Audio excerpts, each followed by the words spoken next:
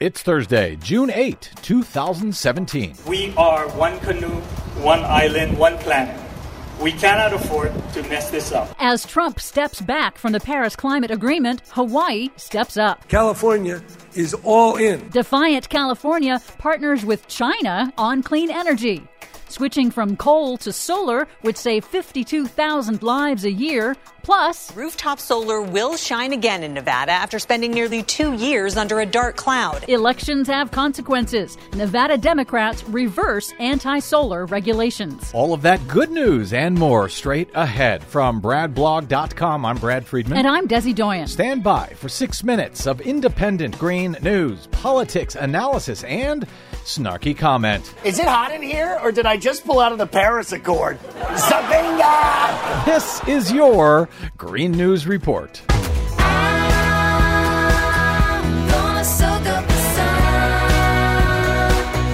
Okay, Desi Doyen, even North Korea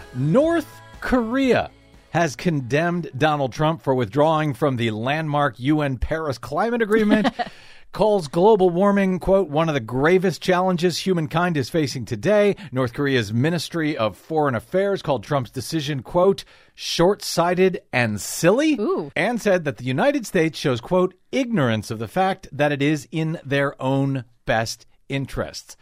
That's North Korea. Yeah, I know. Reminding me of what Bill Maher said about this over the weekend. Really? The country that is always threatening to blow up the planet wants to save the planet. And on top of that, the top U.S. diplomat stationed in China has resigned from his post over Trump's decision to withdraw from the UN Paris Climate Agreement. Acting U.S. Ambassador to China David Rank reportedly told embassy staff that he could not support and would not implement Trump's climate policies as, quote, a parent, a patriot, and a Christian. Well, he's just winning everywhere, isn't he? Seems like it.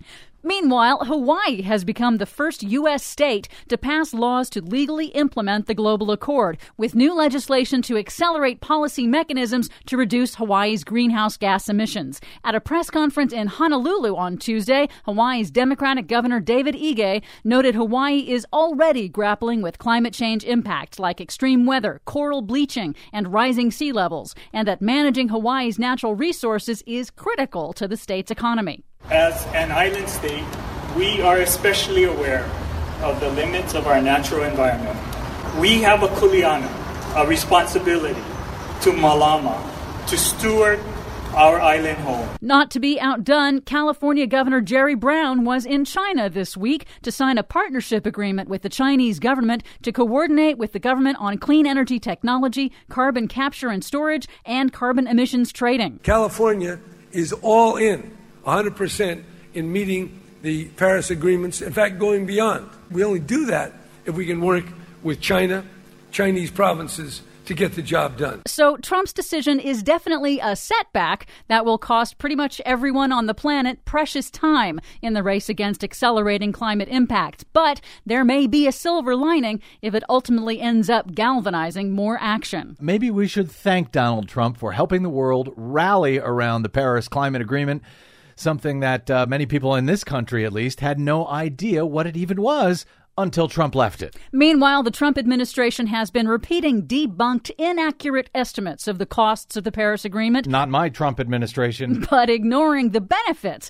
of transitioning to clean energy, including the fact that it will save lives. According to a new study out this week from Michigan Technological University, swapping out coal in generating electricity and replacing it with solar energy in the United States would prevent 52,000 premature deaths in the United States caused by coal's air pollution every year. To put that into perspective, the U.S. coal industry employs 51,000 people total, but switching to renewable energy would save 52,000 lives. Per year. Finally, in Nevada, the state legislature has rolled back its rollback of solar incentives just a year and a half after its Public Utility Commission phased out financial incentives for rooftop solar owners that gutted the state's solar industry. That's great news. It is. Expected to be signed by Republican Governor Brian Sandoval. The legislation restores net metering rates for homeowners to sell their excess energy back to the grid and requires the state's utilities to get 40% of their electricity from from renewable sources by 2030. It's interesting because this comes after the Republicans had taken control of the state legislature in the previous session. Now Democrats are back in power, and they are rolling back this ridiculous regulation that blocked rooftop solar in Nevada. Nevada, one of the sunniest states in the nation. Elections have consequences. Yes, they do. For much more on all of these stories and the ones we couldn't get to, check out our website at greennews.bradblog.com. Find us, follow us, and share us worldwide on the Facebooks and the Twitters at Green News Report. I'm Brad Friedman. And I'm Desi Doyen. And this has been your Green News Report. And you